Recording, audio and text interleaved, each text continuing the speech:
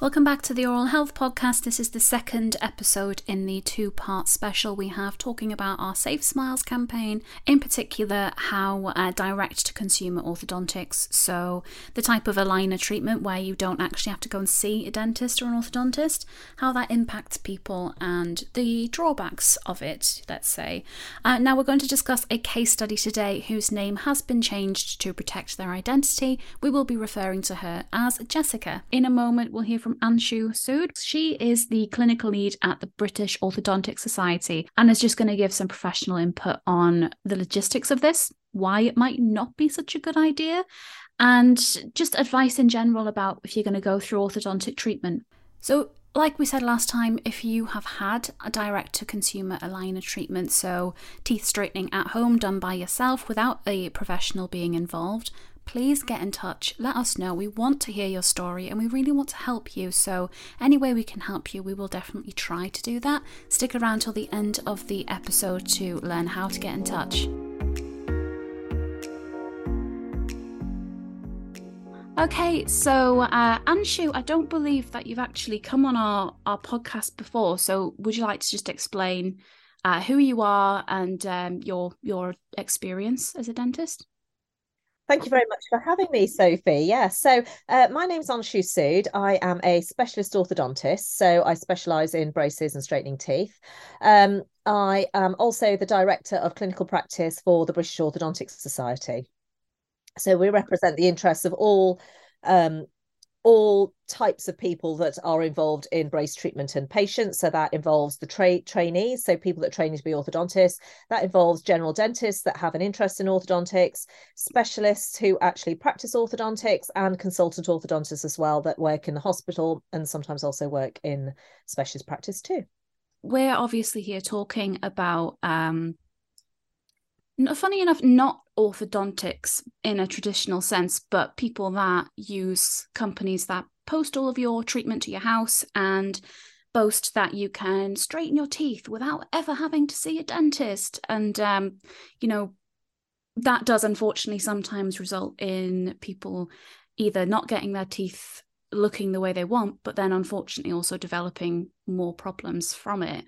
And we've had a story sent to us. It's quite shocking to read the things that she's experienced purely because her treatment was never done by a professional. And it just highlights, I think, why professionals are important. Funny enough, you should see a dentist if you want to do anything to your teeth.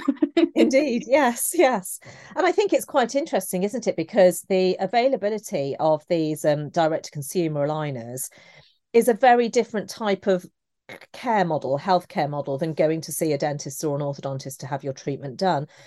And I think it's quite important that we distinguish between the delivery of care, which healthcare professionals do, and the delivery of aligners, which is what companies do that manufacture aligners. Mm-hmm. And of course, yes, those aligners do the same product, but the analogy I always use is that if I give you Roger Federer's tennis racket, does not mean that you will win Wimbledon. That piece of plastic that is the aligner will do the work that it is programmed to do by the person that does the programming. So when that is a dentist or an orthodontist who has been trained in how teeth react, how they behave, what the physiology of teeth is, that is very different from a computer algorithm deciding that teeth can move from A to B, but with having no understanding of the biology or the physiological response that teeth will have in order to be able to move healthily with stability and with reduced risk. And so I think that's our main contribution, I suppose, really, as healthcare professionals, is that we have an understanding of teeth and how they move and what is safe and what is not safe. And so whilst we are providing aligners, we are providing that within that educational capacity rather than just being a company that manufactures aligners and sells the plastic. Mm-hmm. Now, I've pulled some little bits out of Jessica's case study, and I'm just going to, just to me as a lay person, someone that's not a dentist, rang alarm bells for me, and I'd really love to get your thoughts on them. So obviously they don't do quote unquote tests in the traditional sense. They do a 3D scan of the teeth to show you a 3D rendered image, and that's apparently what your teeth are going to look like when you finish treatment. So, but she said that she's had a few concerns about the 3D rendered image that they show you. So it looked like the front teeth would move and the gum would then sort of be exposed. And when she asked them about it, they basically said, oh, no, don't worry. The 3D render images just doesn't show gums that well. It's not going to be a problem. But it is a problem now because the gums are exposed when she's finished all of her treatment. And to me, that just is a mark of something that is quite unprofessional. I don't know. Yeah. And so I think it's quite interesting because I think one of our biggest things at the British Orthodontic Society is that we believe that anyone who is undergoing any type of orthodontic treatment, because I think the worry is people kind of think that this is just an aesthetic treatment, but it's not. These are your teeth, you've got them for life, and so they need to be looked after. And so everybody who undergoes this kind of treatment should have certain levels of what we would call investigations, like you've said, that need to be done so that patients can be cleared for the safety of their teeth and their health in order to be able to then proceed on to having the brace treatment, the orthodontic treatment, the aligner treatment, whichever one it is. And these scans that are taken are just one of many things that you would have done if you actually went to see a clinician. And if you saw a clinician prior to having treatment, you would have the equivalent of a dental checkup, which is what we call an orthodontic assessment. So somebody would look inside of your mouth. They would see how your teeth bite together. They would look at how your teeth fit within the gums, how they fit within the bone, how they fit within your facial profile, as well as getting x-rays. And all of this would give us a picture of how those teeth could be moved, because to some degree, there is truth in the fact that the scans don't always show up the gums moving as they would do biologically. But that's also true of the fact that that 3D rendering of your teeth is a computer simulation of how your teeth would move. There's no guarantee that your teeth will move in that way either. And so unless you can physically see the patient and you can see how the gums are sitting at the beginning of the treatment, it's very hard to predict what the adverse effects of treatment might be at the end of treatment. And so some patients have gum disease, some patients have receding gums, some people have poor bone health, and all of those things are going to affect the way the teeth move, but more importantly, the health of the teeth, because if those things are not healthy to start off with, they definitely are not going to be healthier at the end without any intervention. Mm-hmm. Yeah, and you know, as well, she's highlighted she's got loads of problems with sensitivity now that she's finished her treatment. And of course, that is one of the risks of exposed roots, which is basically what happens when your gums recede, is it exposes part of your tooth that's normally covered by the gum. So it's not as hard as the enamel. It's not resistant to, you know, hot temperatures, cold temperatures. And that's how the sensitivity happens. And the worry with something like that is it is irreversible. There's no way to make that gum grow back over the teeth. And so you're sort of left with those symptoms of sensitivity. And that can really affect your quality of life. It wouldn't be so bad if the companies, like they say, are having the treatment overseen by a dental professional, when what we found out by talking to her is that there is an orthodontist assigned to the case, but it's just a name that they put on the emails. So it must be based on like geographical proximity. But when she Googled her orthodontist, they were actually based in Ireland, which is a completely different country to where she was based. And they tailor all of their emails to make it sound like it's coming from a dentist. So they'll say, your dental care team really wants to let you know that, but it's not. It's just coming from a customer service agent. So they're really clever with how they word these things to make it seem legitimate, which again, to me, was just a huge red flag that I wanted to bring up with you, because that can't be right. Well, it's deliberately misleading, isn't it? And I think that's very unfair on the consumer, who may know better and is inevitably putting their trust in the hands of these companies to do the right thing by them. And of course, you're not going to start every purchasing decision being suspicious of the people that you're purchasing it from. And so you have to have a degree of trust in these companies. But I think there also needs to be transparency around that. And certainly more recently, the General Dental Council, who are our regulatory body, have very specifically said that actually patients should have access to the person that plans their treatment, decides their treatment, carries out their treatment, and completes their treatment, so that there is that point of contact where you have direct access to that clinician, so that you can discuss any concerns, any queries, make sure that you fully understand the risks and the benefits of the treatment that you're about to embark on, so that all of these things can be clarified and there is no lack of transparency over who is providing that treatment for you, and to ensure that it is being provided by a named professional who is registered with the General Dental Council. And I think that is a really big step that the GDC have made that is in patients' interests. And it would be good for patients, if they needed to have any further advice about that, you can visit the GDC website, and there's quite a lot of information on the expectations that should be met when you are purchasing direct-to-consumer care when it comes to orthodontics. It's funny that you say exactly that, because she's also gone on to say, like, they intercept at every single point where she was like, look, I'm not comfortable. I want to speak to the dentist that is overseeing my treatment to get their opinion. And every single turn, they're like, oh, it's completely normal. Oh, come in and we'll give you a scan. And she was like, well, finally, I'm going to get to speak to someone because they're listening to me. I'm going in for a scan. And they just did another 3D scan. And we're like, oh, yeah, it's normal. This is what we would expect. And it's exactly like you say, you know, these are all sort of red flags, because certainly when you do ask to speak to your supposed, you know, care clinician, you should be able to access them in some way or form, isn't it? And it might not be there immediately, but there should be an email or a telephone or an appointment booked of some sort that allows you to discuss your concerns around your treatment, because that is just ethical and morally good care.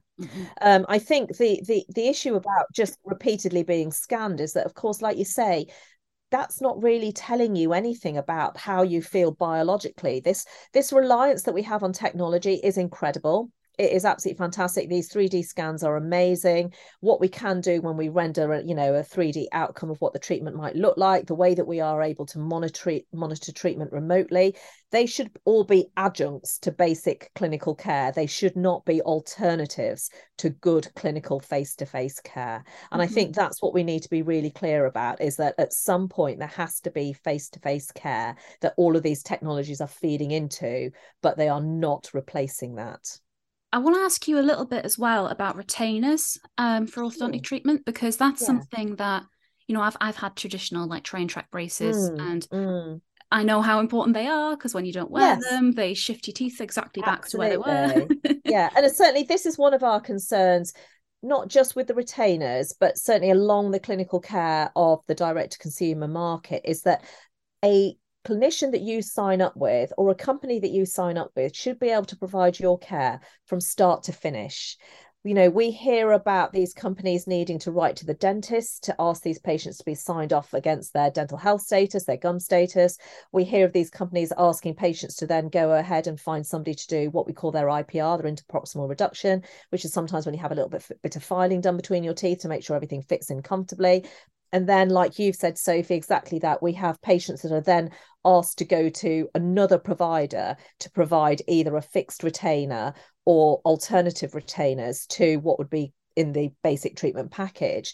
And that's not providing treatment. You know, that goes back to my conversation about that is literally just providing a set of aligners. But the orthodontic treatment is so much more than just the aligners to make your teeth straight. It is the examination at the beginning. It is the interventional treatment that needs to be done along the treatment journey. But finally, like you say, what is the point of having it all done? Because if you don't have any retainers at the end of the treatment, your teeth will move. We know that teeth can move like anything in the rest of your body throughout your lifetime. And so simply having your teeth straightened is not going to hold them there. I always liken it to the fact, if you go to the gym and you get fit, you don't just stay fit because you did it once. There has to be a maintenance program. And that's basically what your retainers are. They are your maintenance program. So you've put all that hard work in, that energy, you've paid all that money, you've got that beautiful smile. You have to be able to maintain it with the retainers. And that has to be part of the overall treatment program for you to have got what you asked for at the beginning of that treatment. And the main thing, obviously, like retainers, we've spoken to some people who are like, oh, we didn't even get retainers, they just send the aligners. And funny enough, my teeth have shifted. Jessica said that she did end up getting retainers once she's finished the treatment, but they weren't included. She had to pay them extra to make and send her retainers. And they were told only wear them for 2 weeks, and then after 2 weeks go to wearing them just at night. And that's not what I was told when I had mine. But that's one of the things I wanted to ask you is, Is Yeah. that standard or? So I think that retainer, what we call retainer regime, is not unreasonable to wear them 2 weeks full time and then just at night times only. The benefit of wearing your retainers for 2 weeks can only be achieved if you've had a really good stable result at the end. And my concern is that nobody is checking that result for its stability. So certainly we know that from studies, from evidence, from research, that there are certain types of tooth movements that are more likely to move back, what we call relapse, than others. And so, if somebody is looking at your treatment carefully, they will provide a retainer regime that is adapted to you, that is bespoke to you, depending on how your teeth were to start off with. So, for example, we know that teeth that are crossed over, if you have two front teeth that are crossed over at the front, there is a huge likelihood that they're going to want to start to slip back. So, in those sorts of cases, you might provide a fixed retainer, or you might ask a patient to wear the retainer for longer than 2 weeks in that initial instance to allow those teeth to bed into that new final position and create more stability in the long run. But of course, unless anybody is looking at that beginning sort of scan to compare it to the end scan, or looking at the patient's biology at the beginning of the treatment, looking at their gums, looking at their bone health, how do we know what that patient needs at the end when actually all they're just doing is going through a kind of a process that where one size fits all? And indeed, same as you've said, I've heard of patients who have been asked to go and find another provider to provide a fixed retainer for them. And so that's a little wire that's glued onto the back of your teeth that is there permanently. And so, of course, that provides a different level of retention. And it goes back to the conversation that I was having around the fact that if you are treating a patient, you should be able to treat them from start to finish. And if you can't do that, you should have a team of people around you that can do that. I mean, nobody goes to the doctors and you've got a broken leg and they go, I'm sorry, I know you've got a broken leg, but you need to go elsewhere to have your plaster put on. You know, they know where to send you. They've got a team of people behind you, them that work for you. And it's the same principle, really, isn't it? And I think the worry is like you say, it's those hidden costs as well, because you didn't know that you were going to have to pay more for those retainers. Mm-hmm. Oh, so suddenly a treatment package that seems like it's X amount is actually X plus Y plus some more, who knows? And so I think, you know, the lack of transparency around fees is something that we would want to see change as well. Yeah. And actually talking about fees, another point that Jess raised is that she felt like when she was committed, she wasn't able to stop having treatment because they send all of the aligners in one big box. They don't send them individually. And so even though she was really uncomfortable, she felt like she had to do all the rest. Whereas I suppose if you were with a professional and you could make a decision together of, oh, maybe let's tweak things, or maybe it is best to stop. Or is there a situation where,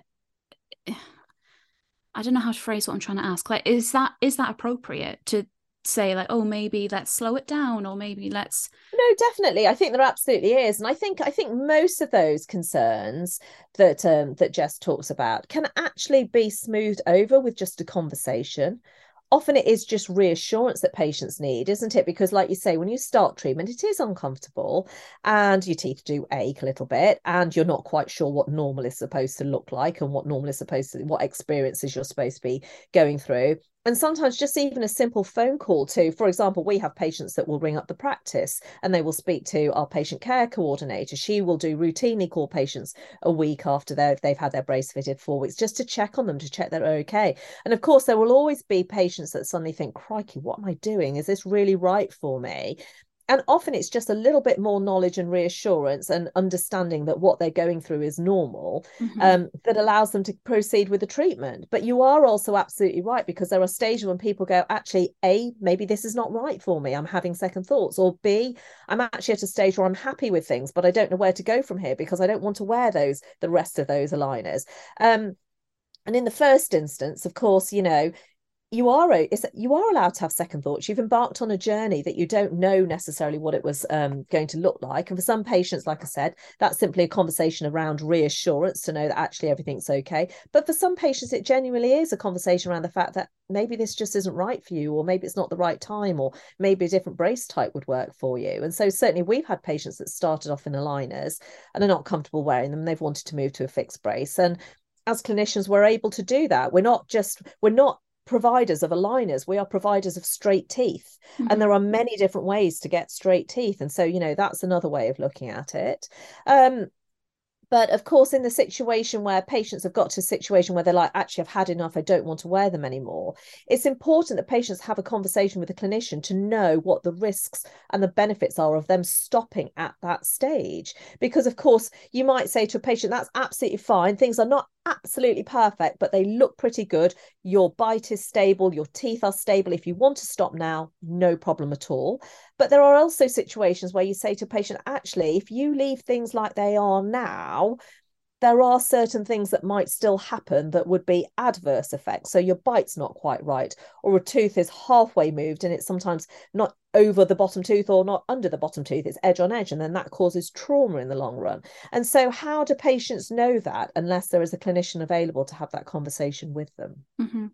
Yeah, 100%, because that's a world apart from my impression of this, which was raising a concern, speaking to a customer service agent who, let's be honest, their job is to make sure you keep the treatment going and keep paying for it, just going, oh no, it's fine, that's completely normal. When really they don't have the years and years of training to be able to say that's completely normal, because they don't know. No, they don't know. Of course they don't know. They don't know that patient. They don't know that patient's case. They don't know how severe their teeth were or how mild their teeth were when they started, to know what progress should look like or what problems may or may not look like. And I think, it goes back to that clinical care. It goes back to somebody having an input and overseeing and taking ownership of that patient's treatment in a way that is ethically and morally right. And Jessica is quite, quote unquote, fortunate that they didn't get more things go wrong with their treatment than just a bit of sensitivity. Yeah.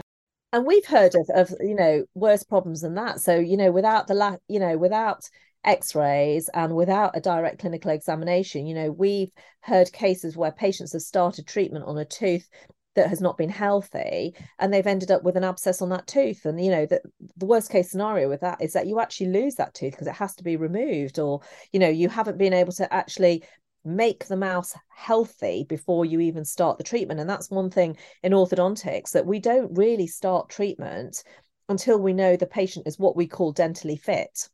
And so I always say that you're better off having crooked healthy teeth than you are having straight unhealthy teeth that are at risk of either decay or falling out or root treatments or whatever it is, isn't it? And so who decides that along the way? Because that technology is great, but we're not quite there with 3D scanning that we can say that actually the bone health is fine and the gum health is fine. Certainly there are scanners that are coming out now that can detect decay, so caries, so that's great. But we're not there to sign off a patient as being dentally fit just from doing a 3D scan yet. And that's really, really important, that you are dentally fit before you start the treatment, so that you are reducing the risk of any of these adverse effects that can happen. And these sorts of things, these abscesses, they're really painful, they're really uncomfortable. And then when you can't access somebody for reassurance and support, that can be psychologically quite worrying and quite anxiety inducing. She was really open about this. Caused her a lot of real distress, because she's like, I can't be a mum, I'm a single parent, and all my energy's gone because of this, and I can't do this, I can't do that. And it took on so many different areas of her life that it spirals, doesn't it? Yes. Yeah, no, I know. And you think all from just wanting to have your teeth straightened.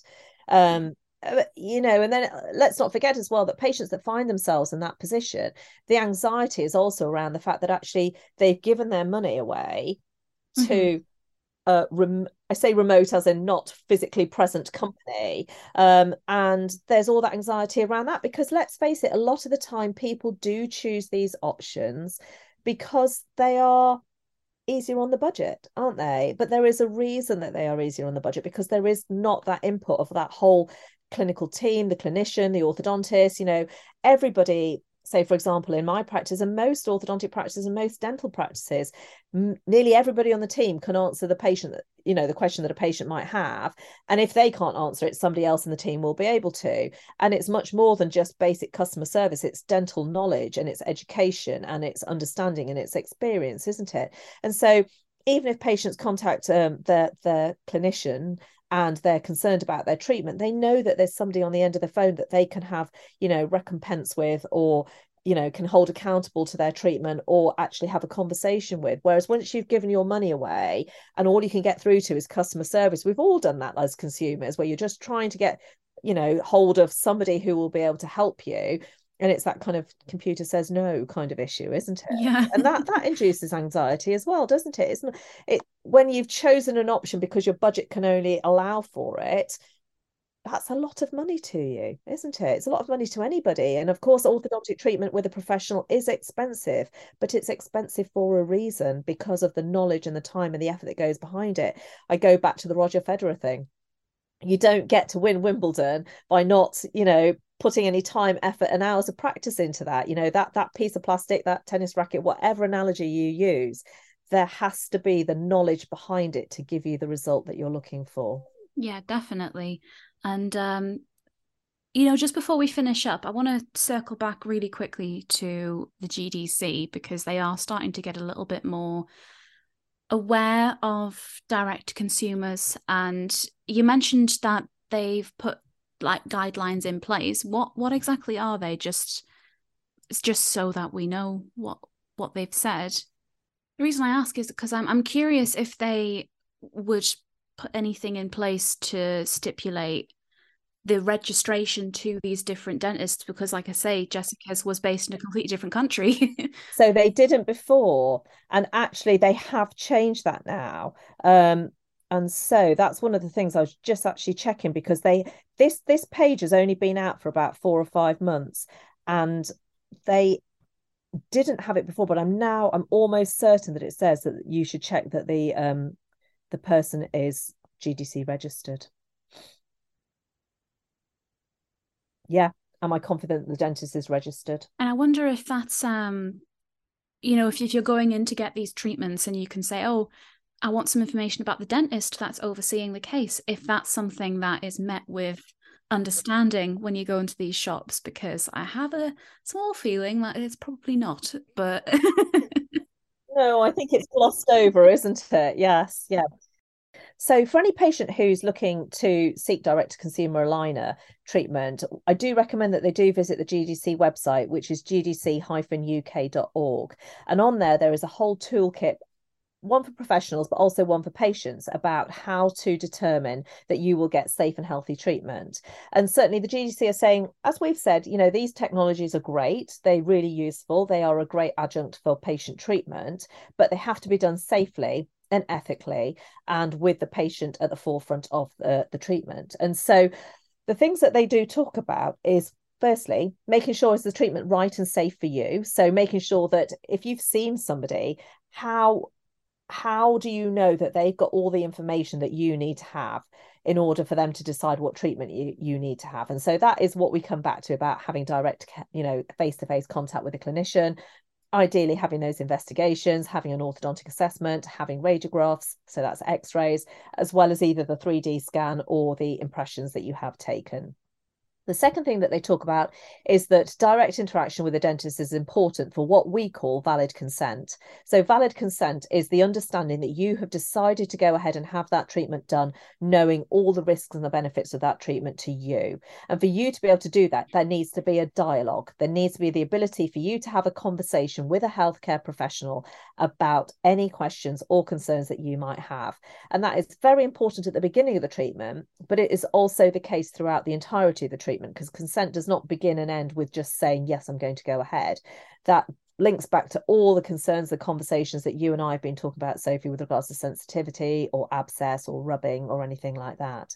And then the third big thing that the GDC talk about is knowing the name of the person who is treating you, so that you know that the dentist who prescribes your treatment is also responsible for your treatment. So one of the things that you can do is you can go onto the GDC website and you can check that your named dentist is actually registered on the GDC website.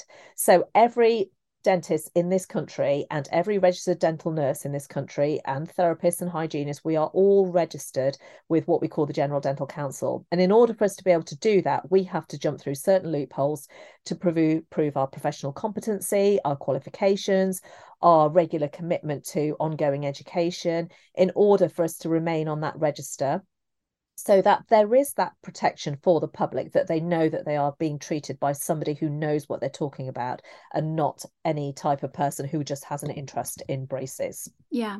Something I will say about the GDC, like search for your dentist portal as well, it will flag up if they've been under like investigation or suspensions or things like that. So you'll get a sense of A, are they actually a dentist, and B, are they trustworthy? And if they've got any black marks, it will show them, basically. Absolutely. And as you go back to as well, where they're based. Yeah. Isn't it? Because, you know, one of the things about the GDC is obviously it covers the patients that are, the registrants that are based in England, Wales, Scotland and Northern Ireland. But people that sit outside of the four nations are not necessarily covered by the GDC. So they are not upheld to the same standards that we are. Mm-hmm. Now, that is open to interpretation. Their standards might be better, but let's face it, their standards might also be worse. But it's not about better or worse. It's about the fact that there is no consistency for the patient to be able to measure whether that registrant, whether that dentist is going to meet the standards that we expect in this country for good treatment to be delivered.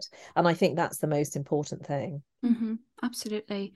And yeah, I want to say as well, don't be afraid to ask questions if you're going to go through an orthodontic treatment. It's your health. You need to feel comfortable raising concerns and questions. And if you don't feel comfortable, then that's maybe a sign to look elsewhere or get a different quote from someone else if you're going to an orthodontist and you don't quite click, or if you're using one of these companies and you don't feel safe, then that's a legitimate concern. It shouldn't just be brushed off.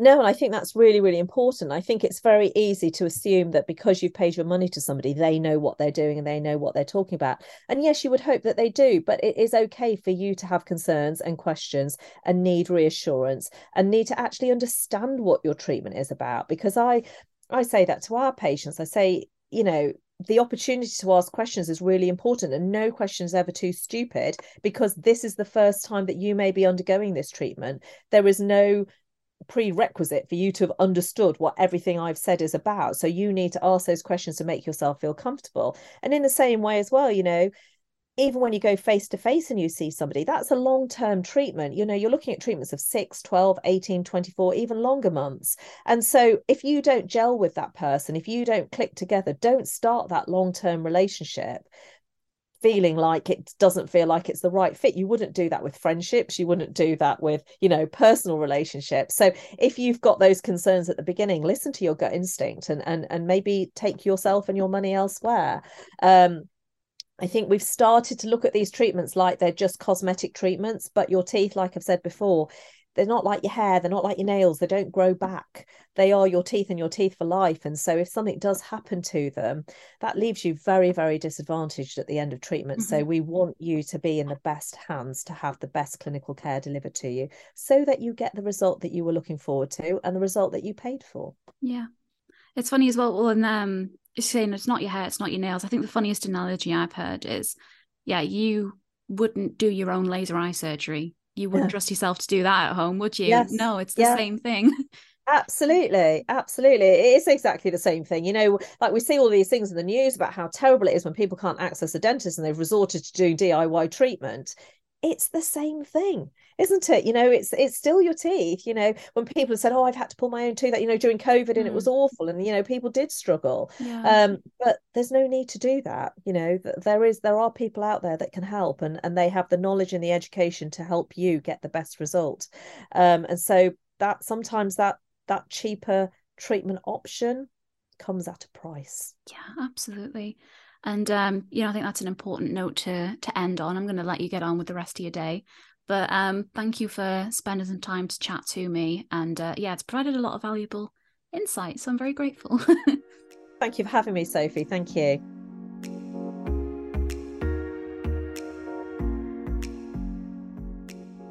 So if you've got a story to share related to direct-to-consumer orthodontics, please get in touch, because we do want to hear from you and we want to help however we can. So get in touch at dentalhealth.org/safe smiles. You can email mail@dentalhealth.org and just put Safe Smiles story in the subject header, and you can always call us as well. All of the links to our support services and telephone numbers will be in the description of this podcast. And if you do want to get in touch, please don't hesitate. We would be really happy to hear from you.